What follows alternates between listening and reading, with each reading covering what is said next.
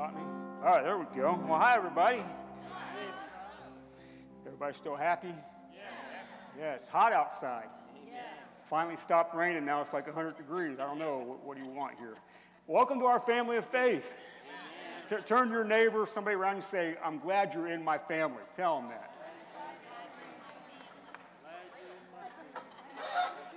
Now, that's like welcome to our family of faith where everyone has a place and a purpose. That's like a tagline for our church. You know, welcome to our family. We're not trying to use that to sucker you into our church, you know, and then treat you indifferently. But we strive to be a family of faith. And just like any family, we got ups and downs and bumps and bruises sometimes, but we strive to be a family of faith in our Lord Jesus Christ. Amen. As Ashley mentioned, it is youth camp starting tomorrow night. And the youth and children of our church should be on your mind consistently, not just when they show up out here for Messy Sunday. It is our job to pass along our faith to the generation behind us. It's our job. And a part of that is that we should be in prayer for our youth and our children. Amen. There should be a consistent part of the thought process and the heart process of your prayer life. Okay? So in your prayer time, and I'm assuming that you have one each day, amen. Remember them this weekend. First off, remember safety. As I was youth pastor for a long time, the first goal we always had is everybody came back the same way they left. Okay, that safety is always the thing. That's what the parents want. But I could sit here. Pump's been going on for about, I think, 20 years now. And that's a long-running camp. So about 20 years of camp. I could tell you countless, I could sit here and reminisce for hours about the incredible things that God has done at camp. So you pray for their safety, but you just pray that God shows up. And as I think Ashley said, that he will do what only he can do. And we believe that lives are going to be changed this weekend. So got the word tomorrow night. I got it Friday. Tim's bringing it home Saturday. So it's going to be a good weekend. So pray for us. It's going to be good. And I just want to highlight one of the announcements about church in the community in Sydney on the 27th. Our values, we live by faith. I'm going to talk about an aspect of that tonight. We value relationships. By the way, the marriage class is back Sunday, and their series now is Becoming One. We value relationships. That's 9 a.m. in the loft. And we are rescuers, right? We take the gospel. We go out. As a church, we just don't want to be come see. We want to go give. And if they come see, great. But we have to go put feet in the community. That's what that Saturday is about. As a staff, since November, as a staff, we've been to almost 3,000 doorsteps in Wapak as a staff. We decided we're going to take the initiative to set the tone ourselves. Now, we've been out hitting the pavement. We're going to invite you along. Now, we know there's lots of you that you're rescuers in the community. You're sharing the gospel. You're helping people. You're doing that. But we as a whole want to be a church that we're rescuers. So that's what this kind of stuff's about. Dave takes the clothing trail out. Wayne's got teams. At the farmer's market all the time. There's teams in Lima and Wapak street witnessing every single week. We got people out there, and simply the stuff you're doing personally that we don't know about. We want to do this as a church. Let's go give, not just hope they come see. That's what that kind of stuff's about. So it's a value that we have as a church. But anyways, let's jump into the word tonight. We're going to end up in Philippians. You can turn there. I'm going to do a couple, 2-3 verses before that, but we're going to end up in Philippians. By the way, the fast tomorrow, mentioned that, right? How many of y'all join in the fast tomorrow? If you haven't started yet, let's do so. We believe, again, the presence of God to show up like never before. I'm looking forward to our time together Sunday as a result of that. We're going to end up in Philippians chapter 3 tonight. The central themes of Scripture should always guide us. And you can come down in the Bible from start to finish and find central themes that weave through the narrative of Scripture, and they hold Scripture together, okay? And these themes should always guide us. In other words, if we are teaching things that we can't come back to these central themes in a couple steps and we're too far away from the central themes, we probably shouldn't be teaching them so much. As a matter of fact, if you could sit down and identify what we would consider central themes, if we're in a place where we're teaching so many things so much that we're not ever teaching the central themes, we'll end up building our house on the wrong foundation. Yep. So when we come to central themes of Scripture, the foundational, what we would say, doctrine of what we believe, these are things that we should want to hear and reaffirm if we've been around for a while, or learn new if we haven't, because these things are vital. We believe in a simple three-line statement. It is a three-line statement, three-sentence statement that brings together one of the, if not the main theme of Scripture. Christ has died, Christ is risen, and Christ will come again. Christ has died, Christ has risen, and Christ will come again. Let me read to you 1 Corinthians chapter 15, verses 3 and 4. For I delivered unto you, this is Paul writing to the church in Corinth, for I delivered unto you first of all which I also received, how that Christ died for our sins according to the Scriptures, and that he was buried, and that he rose again the third day according to the Scriptures. These are the things that Paul says, I'm bringing these first two because these are of utmost importance. Christ has died, Christ is risen, Christ will come again. And as we find the revelation of these things recorded in the New Testament, they shed light backwards on the themes of the Old Testament. This is one of the themes that runs through Scripture, one of the themes that holds our faith together. Christ has died, he is risen, and he will come again. We affirm this. Matthew chapter 26, let me just read these to you. Verses 5 and 6. This is the resurrection. And the angel answered and said unto the women, the one that came to the tomb first, fear ye not, for I know that you seek Jesus, which was crucified. For he is not here, he is risen, as he said. Come see the place where the Lord hath lay. So Scripture affirms that not only was Christ crucified, but he is risen. As a matter of fact, his resurrection is essential to our faith. 1 Corinthians chapter 15, verses 12 through 14 says, now if Christ be preached that he rose from the dead, how say some among you that there is no resurrection of the dead? But if there be no resurrection of the dead, then Christ is not risen. If Christ be not risen, then our preaching is vain, and your faith is also in vain. Amen. The resurrection of the dead is a central theme to our faith. And if there is no resurrection from the dead, then our preaching and our faith is in vain. If Jesus did not raise from the dead, at best he's a prophet in the likes of Moses and so forth, Elijah. At worst, he was just a nice guy that said some nice stuff. But central to our belief in Jesus Christ is the fact that not only was he crucified, but then he's not there anymore. That's why the empty cross is a symbol of our faith. Right. That he has rose from the dead. This we believe. Amen. How many believe? This we believe. Amen. So I want to talk to you tonight about hope. Hope is simply something we would like to see happen. It's something we desire. I hope for something. I hope for a certain outcome.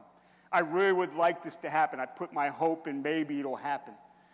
Now, that is an outside of Scripture kind of look at hope. When we start talking about hope, our hope has to be centered on the right things. That's very important. Because if we put our hope in the wrong things, we will ultimately end up disappointed because the things of this world always fall short. So, Christ died, he rose, he will come again. He is the first fruit of what? Us. What is to become. Do you understand this? And this is something that we don't necessarily talk about a lot. Do you realize that disembodied spirit and soul in heaven is not the end of all things? Know that. But at the end of all things, we will be resurrected, and there will be a new heaven and a new earth. That is what we're headed towards. Our goal is not heaven at the end. Amen. Know that. You know, we teach that a lot. And Pastor was actually making mention of this Sunday when he was talking about the formulation of centered prayers. That we lead people in centered prayers. And they're all fine and dandy, but they don't encapsulate really what Scripture's trying to get at a lot of times. So we believe in the resurrection. These things are mysteries, by the way. I don't necessarily understand how this is going to happen. You can jump into 1 Corinthians 15 and go down through and see how Paul describes this event. But the mysteries of God that we lend our faith towards. Our faith, see, a lot of times the things that we believe are not necessarily ultimately explanations, but they're more confessions. I believe in the resurrection, but I can't necessarily explain what it's all about and how it's going to happen and exactly what it's going to look like. Right. I believe in heaven, but I can't tell you everything about it and explain it in its entirety. I believe there will be a new heaven and new earth, but I can't explain exactly how it's going to be and exactly how it's going to work. That's right. We confess a lot more than we can explain. That's what faith is about. Amen. Faith is not just about apprehending things, and it is, but faith is a life towards things that I just hope and put my hope in that they will be. You see? So Christ has died. Excuse me. Christ is risen. Christ will come again. As a matter of fact, after Pentecost, when Peter goes out, remember, the crowd gathers. They think the guys are drunk. He addresses the crowd. The central theme of what he talked about is what? The resurrection of Jesus. It is the foundation for our preaching. Because again, as Paul wrote, without the resurrection, our preaching is in vain. Let's go to Philippians chapter 3. Excuse me. Philippians chapter 3, and let's go to... oh, boy. I'm going to start in verse 10. Actually, I'll take that back. Let's back up just a hair. Verse 8. Paul writes to the church in Philippi. I always felt a special connection to this book. My middle name is Philip. For some reason, I was always drawn to this book, but that means nothing. But anyways, verse 8 of Philippians 3. Yea, doubtless, I count all things but loss for the excellency of the knowledge of Christ Jesus, my Lord, for whom I've suffered the loss of all things, and do count them but dung, that I may win Christ, and be found in him, not having my own righteousness, which is of the law, but which is through the faith of Christ, the righteousness which is of God by faith. Now, Paul is basically saying this. In all the things that I thought I had and all the things I thought I achieved in the law and the things I achieved in my life, it's rubbish. I would much, much more have what he's going to talk about. I want to know Christ. It's what he leads into next. Amen. And it's sort of an extreme thing to say everything's rubbish, but he's making a point. I mean, there are things that we can have in life that you wouldn't necessarily consider rubbish, but in the ultimate scheme of eternity, they don't mean a whole lot, right? And if we don't see our life and our achievements and the things we're trying to achieve and all the different ways that we kind of look at our life and segment our life and try to do certain things, whether it's relationships or our jobs or whatever it is, if we don't put proper perspective on those things, they begin to cloud the vision of what things should be really all about. And Paul at some point was able to push that aside and say, you know what? Ultimately, all this stuff that I thought was this big deal, it's a pile of rubbish. Compared to what he's about to say, that I want to know Christ. To know Christ. And that word know, and Paul addresses this at other places, it's not about a knowledge that puffs you up. But it's more about a knowledge that is an experiential knowledge. See, we are to be sacramental people. We are to be partakers. When we talk about communion, it's a sacrament. We partake of communion. That is the life of Christ. We partake of his life, especially as Pentecostal-rooted people. We like experience, right? But that is the life of Jesus, is to experience life with him. It's not to be something you just know. That's right. I mean, it's not just about understanding doctrine or theology or know these certain things about God or know certain passages of Scripture. But what Scripture testifies to is alive and real in our lives.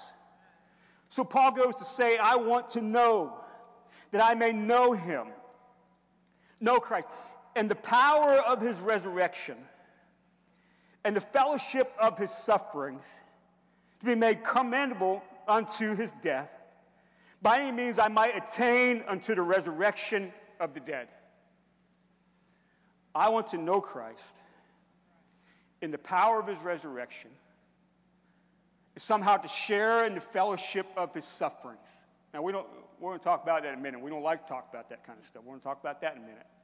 And he goes on to say, but somehow that I may attain the resurrection of the dead. See, we want to know Christ mostly in our current situation. If your body needs healed, I want to know Christ as healer.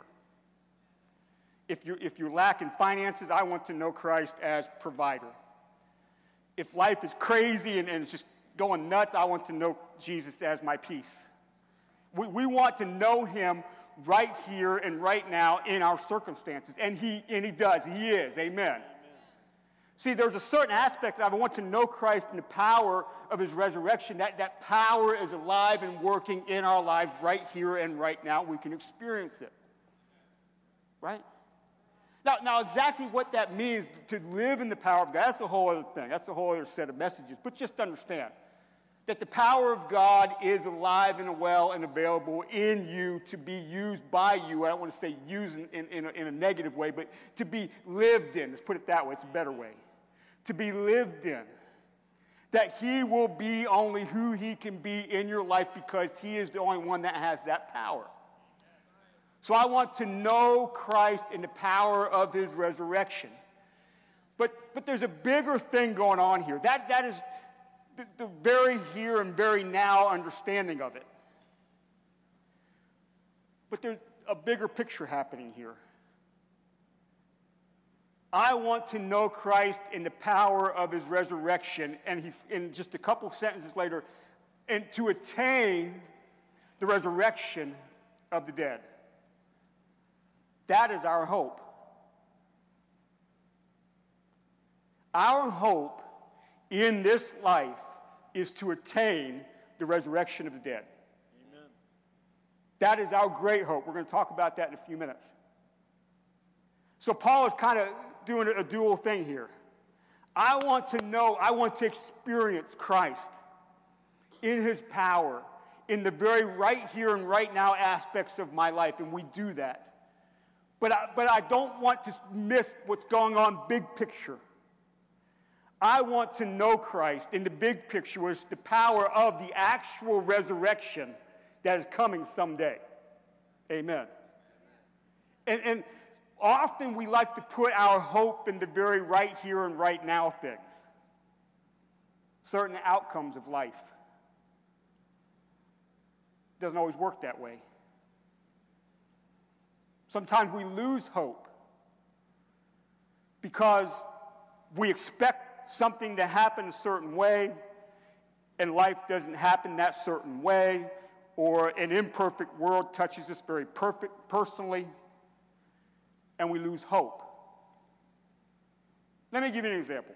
And we don't like to talk about these kind of examples. I understand that, but they're very real examples.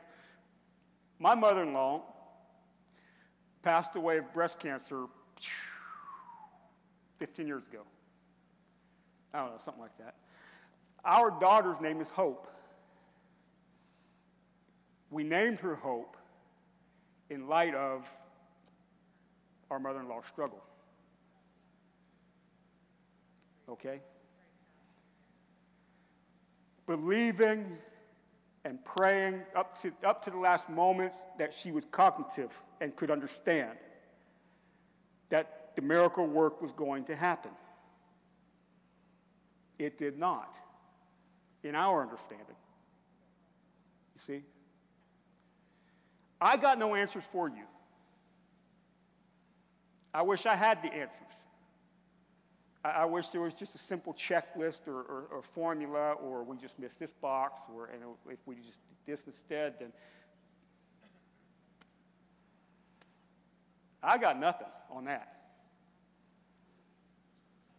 If we'd have put our hope in a certain outcome of this life, our hope could have been shattered. See? It does not mean we don't strive for things. It does not mean we don't chase after things. But our hope is not ultimately in the outcomes of the here and now. Our hope, our great hope, is in the resurrection and a new heaven and new earth, because he will finish the work that he started on Easter Sunday. Amen. We see so many people fall away from the faith because certain outcomes of life are not happening the way they want. You see? But see, Paul, again, it's the here and now, the hope of the here and now, but the bigger picture is the hope of the power of the resurrection that we are striving to attain. And then he throws this little thing right in the middle there. Let's reread that.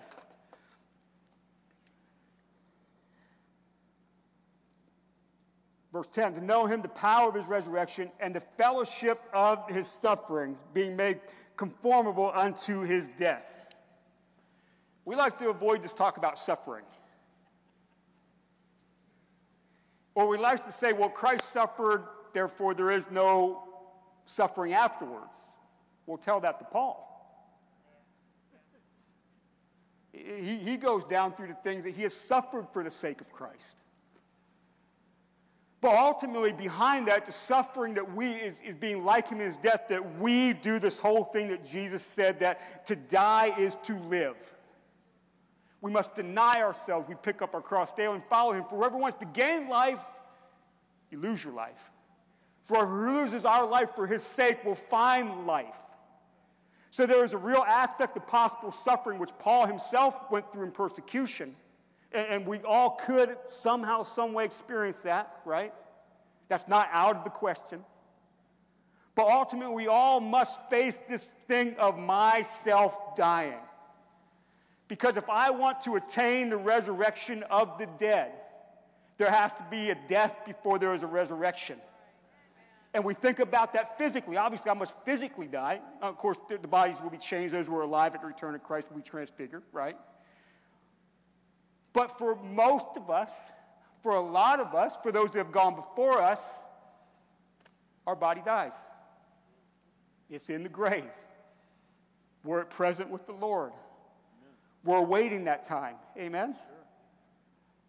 But there's something happening in here that is like it.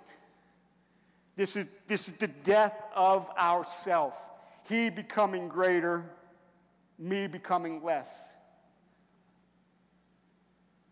And when we have the processes in our life of following Jesus, and there's a simplicity of the gospel that we respond to. But once you step into the simplicity of the gospel, then it opens the door of the floodgates to the depths of the gospel. You see?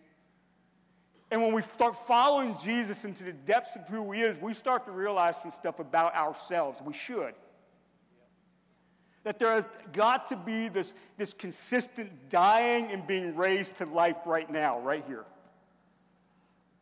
Because we are to be something other. He has made us this new creation. He has made that regeneration. He's done the miracle. Now we've got to live this thing out. And this is the cost of following Jesus.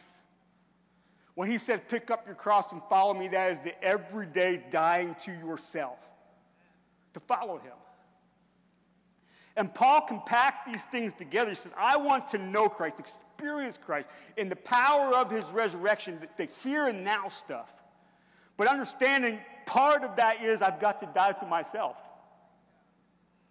It's not all, nice roses and daffodils and daffodils and daisies, whatever you call them. I'm not a flower guy. But anyways, it's not just all that stuff. There are some things about me. I've got to follow this thing called death all the way down to the deepest, darkest corners of my life. Right? The Holy Spirit will take you there. It's part of this deal. This is the cost. This is the opposite of cheap grace. This is going all the way with Him.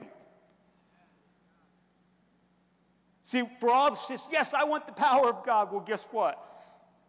Accompanied with that, to know that power, to experience that power in your life is the death of yourself.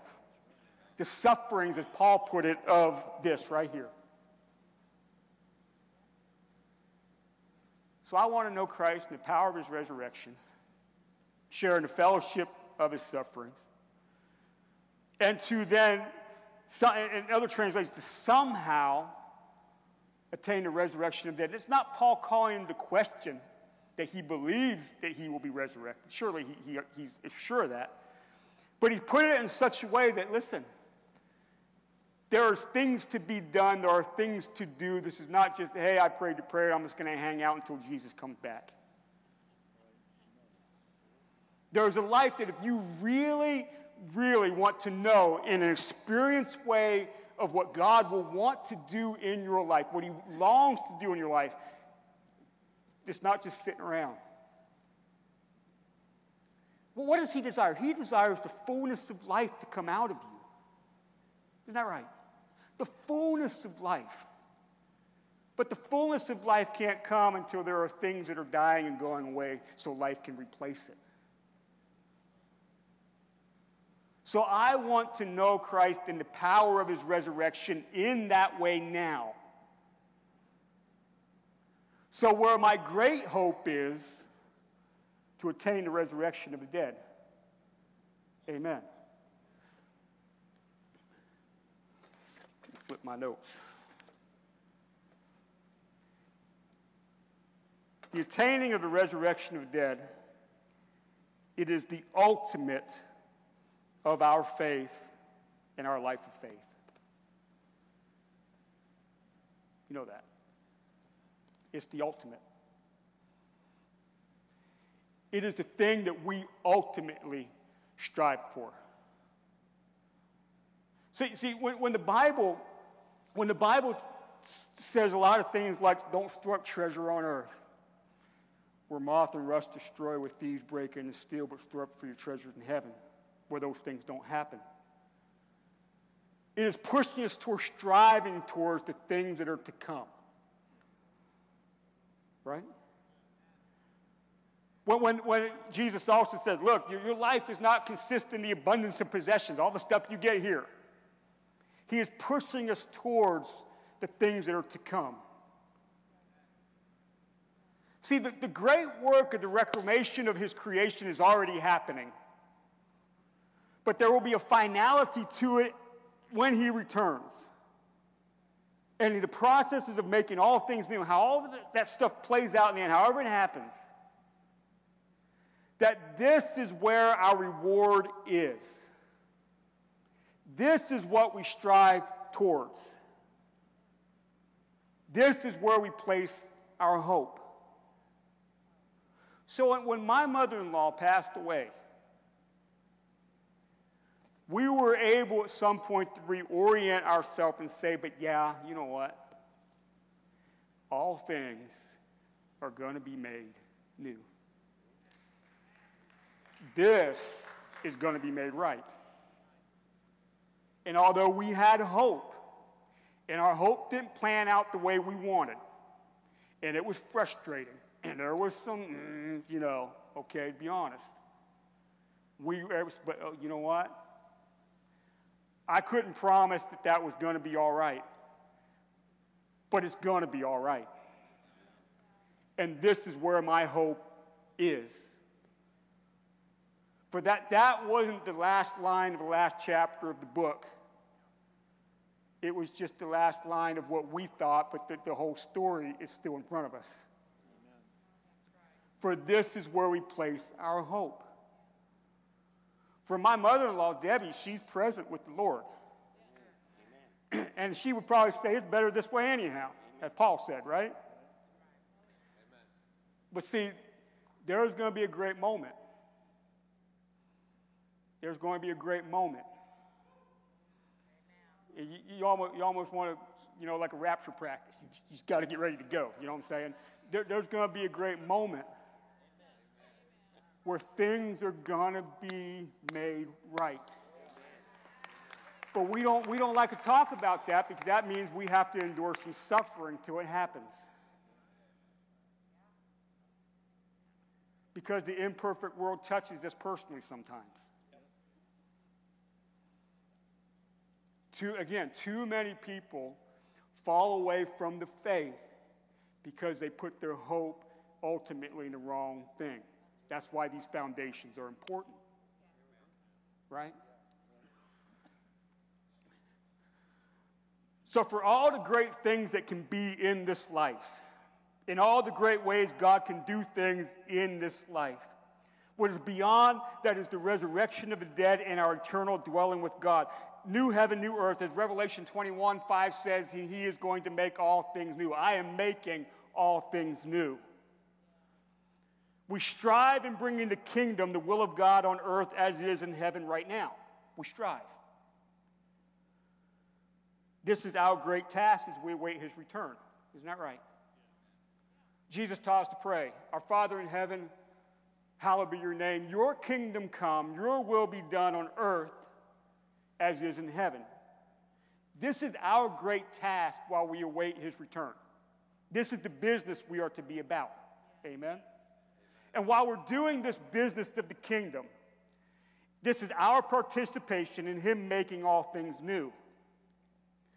All the stuff we're doing now is just pointing towards what is to come. You know that. We're participating in the finality of what is to come. That is why the gospel message is, hey, I just want to get saved and just eject me out of here because I just want to get out of this messed up world. No. I come to know Christ, and my job is to bring the authority of heaven and the will of God that is in heaven here. Not me get out of here, but me bring that here. You understand? We've got to switch our thinking. I just want to get out of here. No. You want to bring him here. I just want to get away from this mess. No, you want to bring the kingdom here. I'm just tired of this. I just want Jesus to take me away. Oh, that's fine. But until he comes back, your job is to bring his will, the authority of him here. That is our participation. That's why we're to be rescuers. We participate in what he's already doing because it points us towards what is to come. See, when Peter writes, always prepared in season and out of season to give a reason for the hope that you have. What is the hope that you have? What's coming? And I'm always be ready with the reason. Hope, when you have hope for something, it's not something you've attained yet. It is something we're longing for, looking for. So Peter says, look, be ready to give to anyone who asks the reason for the hope, what is coming, the hope that you have. We're to play a part in this. We are part of God's reclaiming his lost creation. Amen.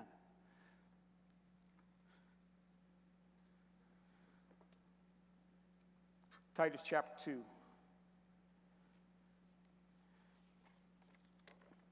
Verse 13. I'm going to close up here. Titus 2:13. Paul again writing, just jumping kind of mid-thought here, but it says, looking for that blessed hope and the glorious appearing of the great God and our Savior, Jesus Christ. Read that again. Looking for that blessed hope and the glorious appearing of the great God and our Savior, Jesus Christ. Looking for that blessed hope. And the glorious appearing of the great God and our Savior, Jesus Christ. This is what we're looking for. The blessed hope. I strive with perseverance. I wait in patience. I'm looking for the reason that I am here to be involved in the great work of the kingdom of God. And all the while I'm doing these things, I'm looking for that great blessed hope, and that is the return of God and our Savior, our Lord Jesus Christ. As a matter of fact, 1 Corinthians 15, let me just read one more and we'll close up. 1 Corinthians 15.